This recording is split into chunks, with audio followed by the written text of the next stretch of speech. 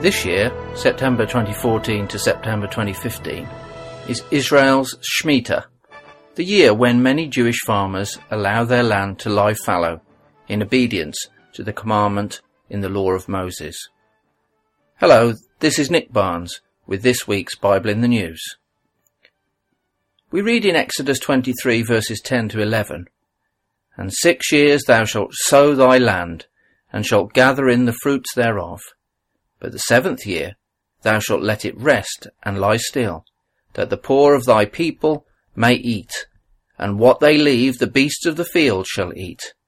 In like manner thou shalt deal with thy vineyard and with thine oliveyard." However, the Israelites were not always obedient to this commandment, as they were also guilty of adultery, murder, theft, idolatry, and many other evils. And God warned them that such disobedience would lead to punishment and expulsion from God's land.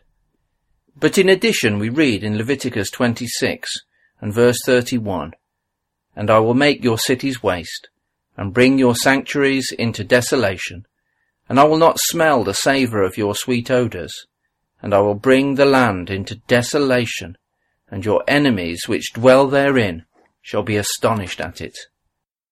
Not only were they to be removed from the land itself was to become waste and desolate, and its desolation was to be an astonishment to the nations that subsequently lived there.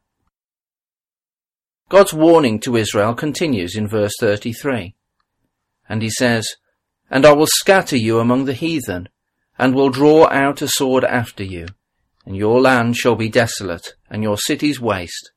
Then shall the land enjoy her Sabbaths, as long as it lieth desolate, and ye be in your enemy's land.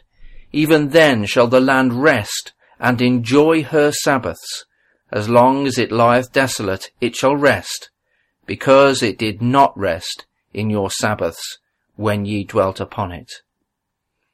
The prospect of the land of Israel becoming waste and desolate, and that its fertile soil should lie fallow, would have seemed incredible to the Israelite people. This was the land that flowed with milk and honey, an integral part of the ancient Fertile Crescent. And even today, the mountainous spine of the land is swathed in ancient terraces, evidence of a dense population and of a fertility that extended well beyond the wide coastal plain into the rugged hills of Judea and Samaria. And yet, in due course, the land did enjoy its Sabbaths. For many, many centuries, the land was sparsely populated, unproductive, and deforested. And their enemies which dwelt therein were indeed astonished at it. For example, Dio Cassius, writing less than a century after the Jewish expulsion in 135, says, "Of their forts, the 50 strongest were razed to the ground. 985 of their best-known villages were destroyed. Thus the whole of Judea became desert, as it indeed been foretold to the Jews before the war. For the tomb of Solomon, whom these folk celebrate in their sacred rites, fell of its own accord into fragments, and wolves and hyenas, many in number, roamed howling through their cities." Leviticus had warned, "Your enemies which dwell therein shall be astonished at it." And indeed it is astonishing that the land should degenerate in this way.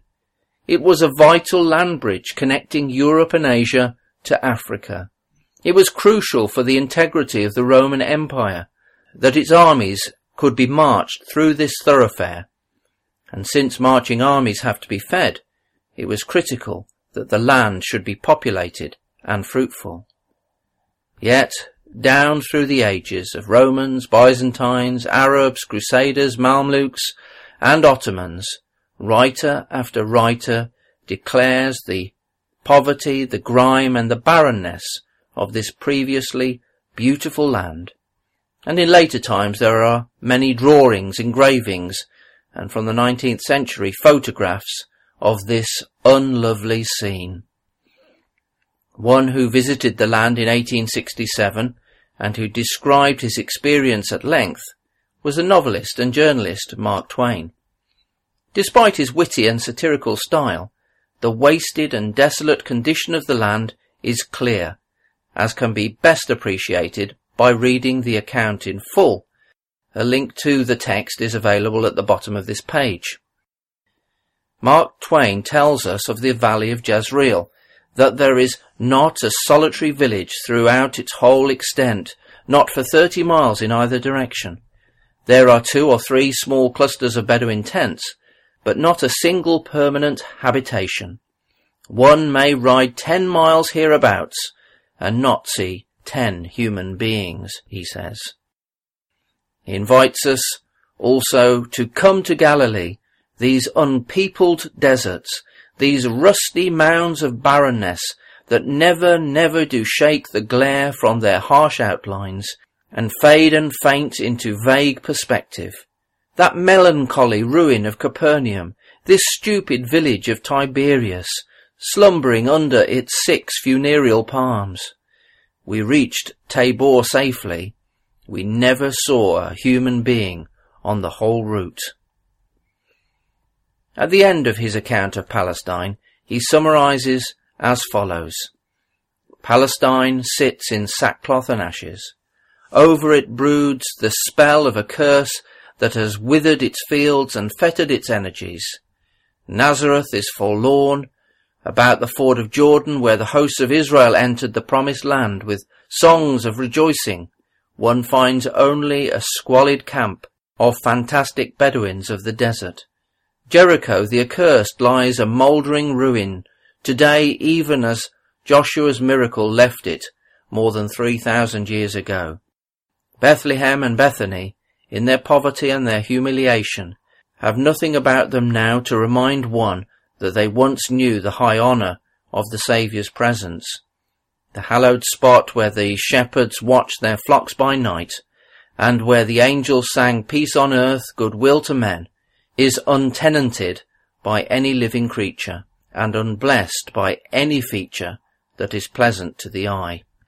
Renowned Jerusalem itself, the stateliest name in history, has lost all its ancient grandeur and is become a pauper village. The riches of Solomon are no longer there to compel the admiration of visiting Oriental queens. The wonderful temple, which was the pride and glory of Israel, is gone. The noted Sea of Galilee, where Roman fleets once rode at anchor and the disciples of the Saviour sailed in their ships, was long ago deserted by the devotees of war and commerce, and its borders are a silent wilderness. Capernaum is a shapeless ruin. Magdala is the home of beggared Arabs. Bethsaida and Chorazin have vanished from the earth, and the desert places round about them, where thousands of men once listened to the Saviour's voice and ate the miraculous bread, sleep in the hush of a solitude that is inhabited only by birds of prey and skulking foxes. And so the land enjoyed its Sabbaths. So the land lay desolate and rested. Yet in Leviticus 26 verse 44 God said, "And yet for all that, when they be in the land of their enemies, I will not cast them away, neither will I abhor them to destroy them utterly, and to break my covenant with them.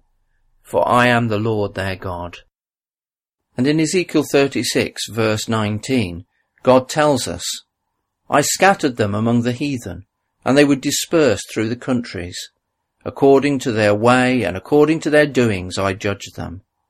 But God also promised in verse 24, "I will take you from among the heathen, and gather you out of all countries, and will bring you into your own land."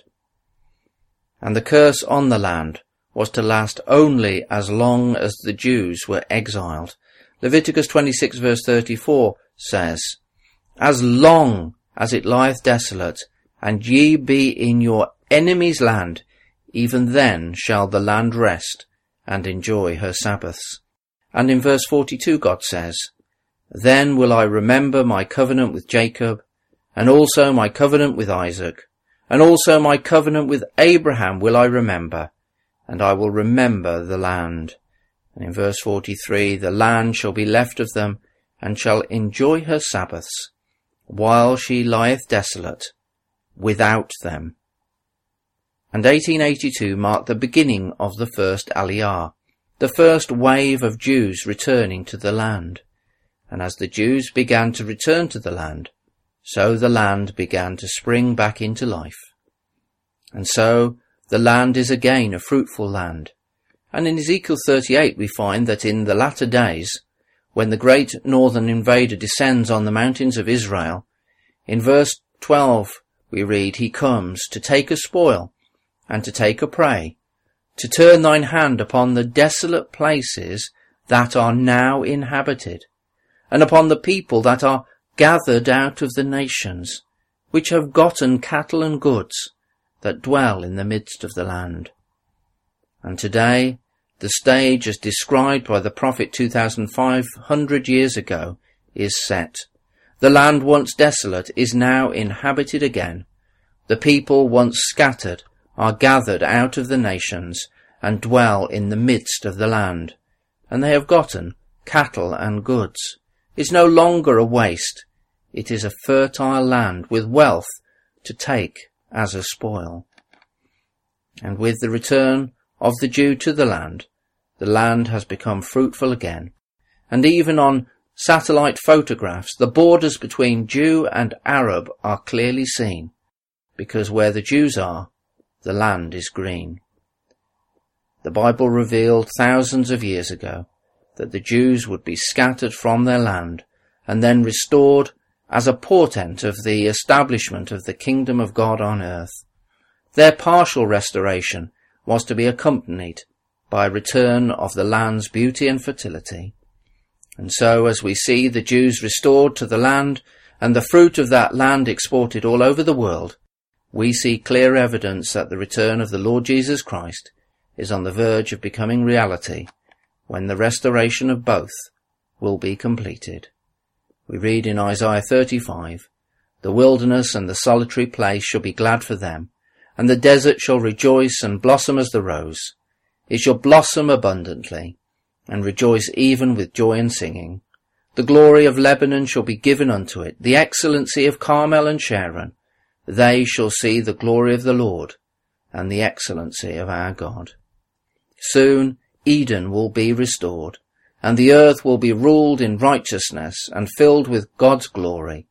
Until then we have opportunity to search God's word and to watch for its fulfillment day by day. This is Nick Barnes. See you again soon, God willing, for another edition of Bible in the News.